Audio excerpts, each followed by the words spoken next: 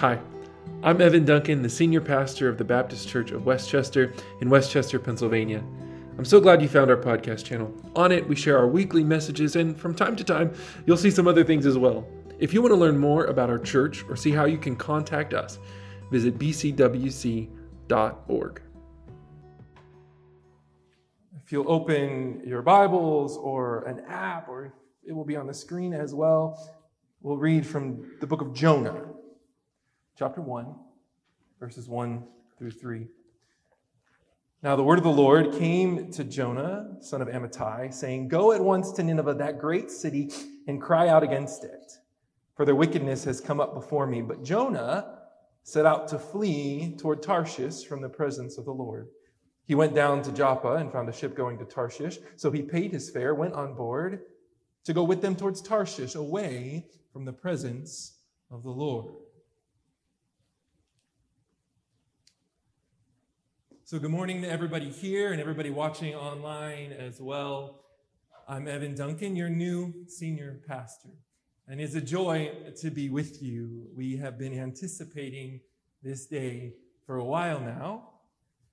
And I'm wondering, as I've been wondering these days coming up to today, where do you think God may take us together?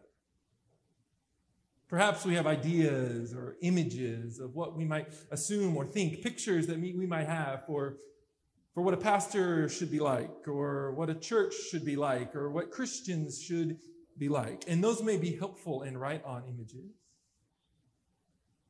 But I would hope that as we begin this journey together, we might stop to reimagine, to reexamine, to look inward a bit and reflect. It's always good to reflect and ask, where are we going? It might be hard to think about where we might be going. You might have a hard time sensing direction in your life or sensing directions at all. I took a wrong turn on the way here this morning. I'll figure it out, I promise, not today. Perhaps as you think about the church these days, you think, where do we go from here? You see the data about declining church memberships. You think, should we just pack it all in? I'm grateful that you didn't over the last 2.5 years. And today we get to imagine what's next. Together, I think we might discover that God can still surprise us. That He continues to work, but as He works, He may upset some of our images or some of the things that we expected or imagined. And so today we're going to look at the book of Jonah. We're going to spend the next 4 Sundays working through this little 4-chapter book in the Old Testament called Jonah. And I'm sure you're familiar with Jonah, at least parts of it. If you grew up in church, you definitely know something about a fish, right? Even if you didn't, you still probably know something, a guy gets eaten by a fish. Well, we're going to take some time to dig into this text together, and I think we'll find that maybe what we assume about Jonah, well, there's more to it. Maybe as we look at it, not as children, but as adults, there'll be things we discover that we hadn't seen before.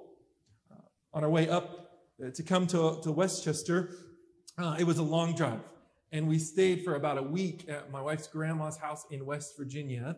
And she's not there very often, so it was an empty house we could stay at for a week. It was wonderful, but it doesn't have internet. And she has a VCR with like VHS tapes. And she had a box of like McDonald's toys that were as old as my wife and I, which was pretty neat to experience with our kids because we saw these things that we recognized from our childhood. Now we saw them with new adult eyes and shared them with our kids. We also watched movies that we hadn't seen once I figured out how a VCR works again. It took me a minute. Once we figured that out, we experienced these movies that we had watched as kids, but now we brought new, fresh perspectives. You've probably experienced that, something you remember maybe fondly as a kid, and then you look at it as an adult and you think, oh, this is different. Jonah can be one of those stories, a favorite of vacation Bible schools. In fact, this is the story that became the Veggie Tale movie, right? It is the ultimate kids' story in the Bible, but there is a richness here that I'm afraid we might have missed. When asked why certain stories like this one become the ones we tell our kids at summer camps, the writer Frederick Buechner said, it's not, I think, because children particularly want to read stories like Jonah, but more because their elders particularly do not want to read them. At least they do not want to read it for what it actually says, so they make it a fairy tale so they don't have to take it seriously. We're going to take it seriously. So yes, in this series, we'll see that you can't run from God, but I think we'll also discover that the God who loved Jonah and the sailors we're about to meet and the people of Nineveh and loves each of us is not just a God that you shouldn't run from. It's a God worth running to. So I want to read again Jonah 1, verses 1 through 3. The word of the Lord came to Jonah, son of Amittai, saying, go at once towards Nineveh, that great city, cry out against it, for their wickedness has come up before me. But Jonah set out to flee towards Tarshish from the presence of the Lord. He went down to Joppa, found a ship going towards Tarshish, paid his fare, went on board, went with them towards Tarshish, away from the presence of the Lord.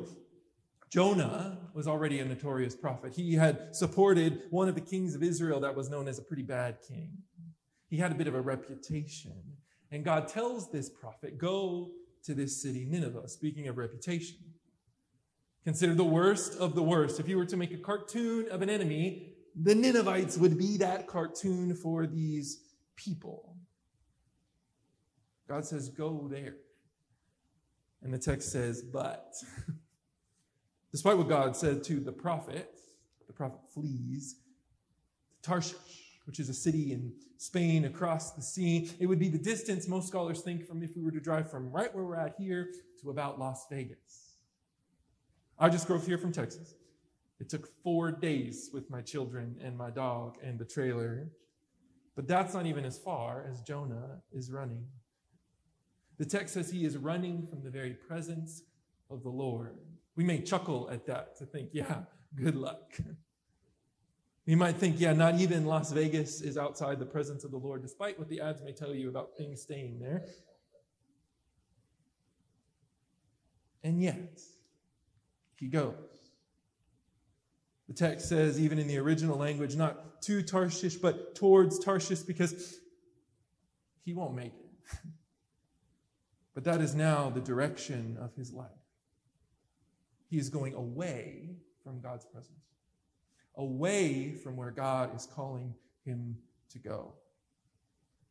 Jonah has heard what he is to do, and he decides, no, I'm not into God's way. He confused his role as a messenger with the role of a judge. Confused being a witness with being a sentence server. I'm not going to Nineveh. He was not open to where God wanted him to go, so he went away. Where are we headed towards? We know we want to go where God is calling us. Where's that? Can Jonah help us? Let's look at verse 4. But the Lord hurled a great wind upon the sea. Such a mighty storm came upon the sea that the ship threatened to break up. The sailors were afraid, and each cried to his God. They threw the cargo that was in the ship into the sea to lighten it for them. Jonah, meanwhile, had gone down into the hold of the ship, lain down, and was fast asleep. The captain came to him and said, what are you doing sound asleep? Get up, call on your God. Perhaps the God will spare us a thought so that we will not perish. The storm comes. And we learn about these sailors. Maybe they're overlooked when we think about this story, but we learn about these sailors. They each called to their own God. What does that tell us about these sailors? They have all different kinds of backgrounds, ethnic backgrounds, religious backgrounds. The people who were first reading this text would have made all kinds of assumptions about these sailors. We might too. We might think they're worldly or lost. We assume what God may think about them. The first readers likely would have. That they don't have the right background or history. And make assumptions about these sailors. This book will blow up those assumptions. See, they're afraid of the storm. They find Jonah asleep, so caught in his own despair and inability to act. So they wake him up. They say, join in. We're calling on every God we know. Can you call on yours? We don't know if he joins in, but the sailors keep trying to make the situation better. Verse 7, the sailors said to one another, "Come, let us cast lots, so we may know on whose account this calamity has come upon us." It's like drawing straws or rolling dice to try to see. Maybe something will tell us what is going on, whose fault this is. The lot fell on Jonah. So they said to him, "Tell us, why has this calamity come upon us? What is your occupation? Where do you come from? What is your country? What people are you?" And Jonah said, "I'm a Hebrew. I worship the Lord, the God of heaven, who made the sea and the dry land." And then the men were even more afraid and said to him, "What is this that you have done?"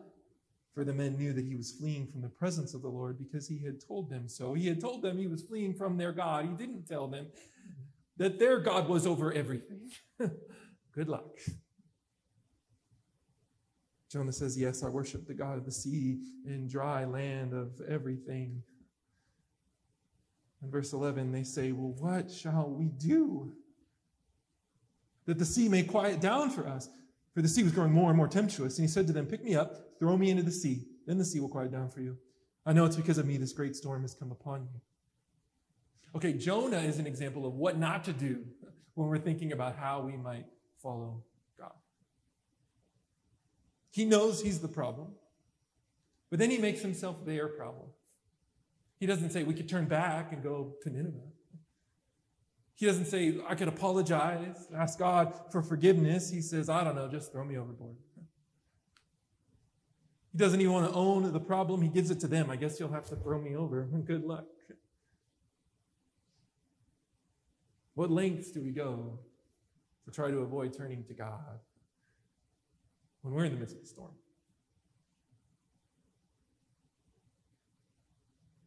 As we moved here this week, the plan was that our possessions would arrive last Saturday. We were excited about that. We had been on the road like 3 weeks. We were ready to have our stuff. Then we found out our possessions were actually going to arrive yesterday. And then yesterday kept happening. And it kept happening. And I kept getting more and more frustrated and calling customer service and saying, where are my things? They say they'll get here. I don't know. Now, this is not much of a storm. In the grand scheme of things, this is like 3 raindrops, but I was frustrated. See, there were things in there that I was hoping would help me for today. And this is a big day, and I would like those things. And so I became more and more stressed and frustrated, and as I was reflecting on that, I remembered this text. And got even more frustrated, but this time it was the good kind of frustrated, that stretches you and helps you. And it was as if God was saying, why didn't you just turn to me? Remember, it wasn't about you anyway, or how well you could prepare, or what you could do, or what you might wear. I got it. It was never up to you, and if you thought it was going to crash and burn. Just trust me. How do we move forward? As I was praying this morning, I listened to a prayer app every Sunday, and they pray the same prayer every Sunday. And this morning, I heard a line that I had prayed lots of times and never taken in. May the material things be lighter. We want to go towards God. So much gets in the way. We run from God. We don't even trust and turn and pray and rely. We try to solve everything ourselves or make other people solve them for us. Jonah is not an example of what to do, but you know who is? Sailors. Look at verse 13. Nevertheless, Jonah says, throw me overboard. Nevertheless, the men rowed hard. It says they dug into the sea to bring the ship back to land, but they could not. For the sea grew more and more stormy against them. Then they cried out to the Lord, Lord, please, we pray, don't let us perish on account of this man's life. And don't make us guilty of innocent blood, for you, O Lord, have done as it pleased you. So then they picked up Jonah and they threw him into the sea. And the sea ceased from its raging, and the men feared the Lord even more. And they offered a sacrifice to the Lord and made vows. I love these sailors. You should too. First, they do everything they can to avoid harming Jonah. Right? I might just be like, all right, Jonah, get out of here. But they dig in.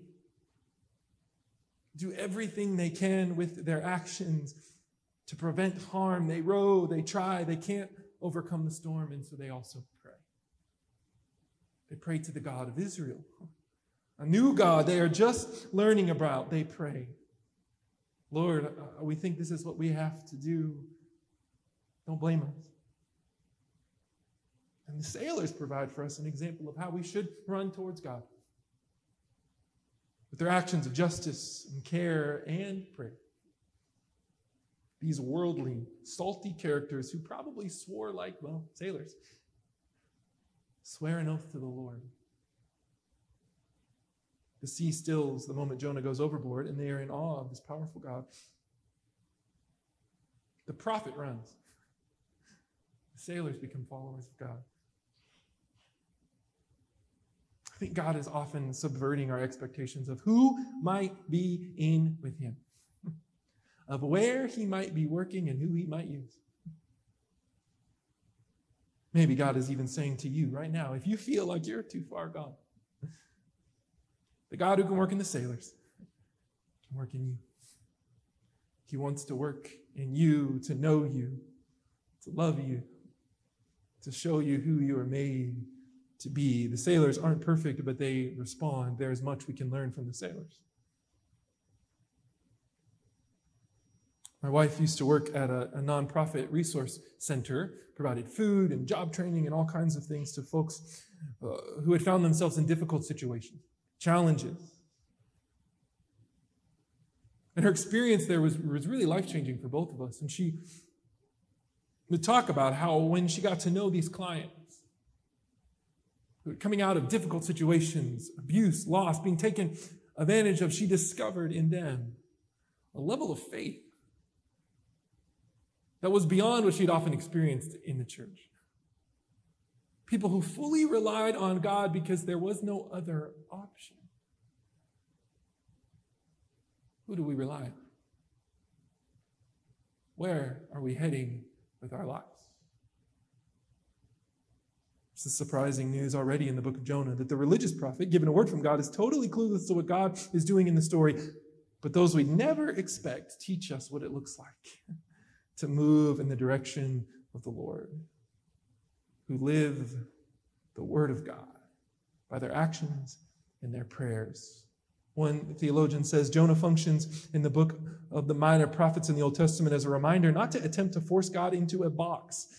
God's grace and compassion are a scandal to Jonah when it's offered to the foreigners. How ironic is it that Jonah's desire to limit God's saving activity from the Ninevites turns out to allow Jonah to serve as an instrument by which others, the sailors, come closer to God.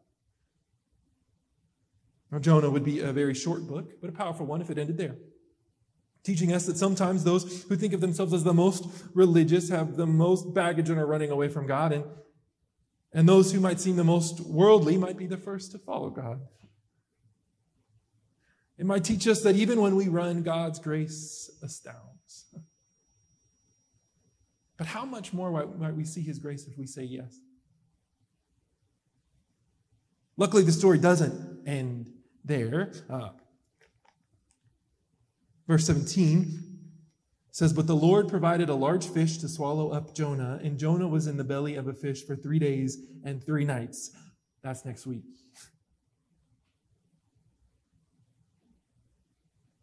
So the sailors show us of, yes, what it looks like to head in the direction of God, but it still can be foggy for us to think, okay, but where is God leading me? I work often with college students, and I get that question all the time, right? What is God's will for my life? How will I know what God's will is for my life? How do I know I'm making the right decision, right? And I wish that God was clearer sometimes. I wish God had said to me several months ago, "Hey, Evan, go to Westchester." And you're like, oh, easy, problem solved, on my way. And God doesn't often give us direct answers like that to many questions of life. But you know what? We are given direction. We are given somewhere to head towards. A mission to point our lives to, and that is that we might become more and more like the one who shows us what God is like, Jesus. This book invites us to look inward, to see how we all can be Jonahs. Invites us to act and pray and say yes. To know that we do have a direction. And if you were like me or like I was in college, you might say, no. I don't want be more like Jesus answers. I was asking who should I date, right? That's usually who they're asking when they say, what is God's will for my life? They just want to know who to date. We often don't want the answers that we find in the scripture. The direction God is calling us to is to surrender our control, our pride, our desires. Jonah just wanted God to give him a life that was easier, more comfortable, made him feel good about the rage he felt towards the Ninevites. He didn't want to confront the darkest corners of his heart. But God isn't interested in letting darkness stay dark. Buechner, who said that thing about children's stories earlier, famously said, the place that God has called you is the place where your deep gladness and the world's deep hunger meet. Jesus says it like this in Matthew 28, go therefore and make disciples of all nations, baptizing them in the name of the Father, the Son, and the Holy Spirit, teaching them to obey everything I've commanded you, and remember, I'm with you always to the end of the age, or how we say it around here at the Baptist Church of Westchester, that we might be transforming lives through Christ by building positive connections in a diverse community. I love that. So we know what he's called us to, at least in the big picture.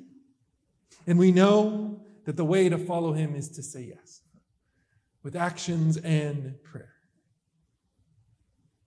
Jonah is showing us what not to do, as all those around him show us how good God is. So will you join me in saying yes together? Let's pray. God, I thank you so much for this church and this people, for what you are doing in this place. I thank you for your love. I thank you that your love reaches to the Ninevites and the sailors and works even in spite of us when we can be like Jonah. Help each of us to say yes to what you're calling us to how you have wired us and given us passions to say yes to your work in the world, to say yes to your scripture, to say yes to prayer, to turn to you, to trust. May we step out on the water together.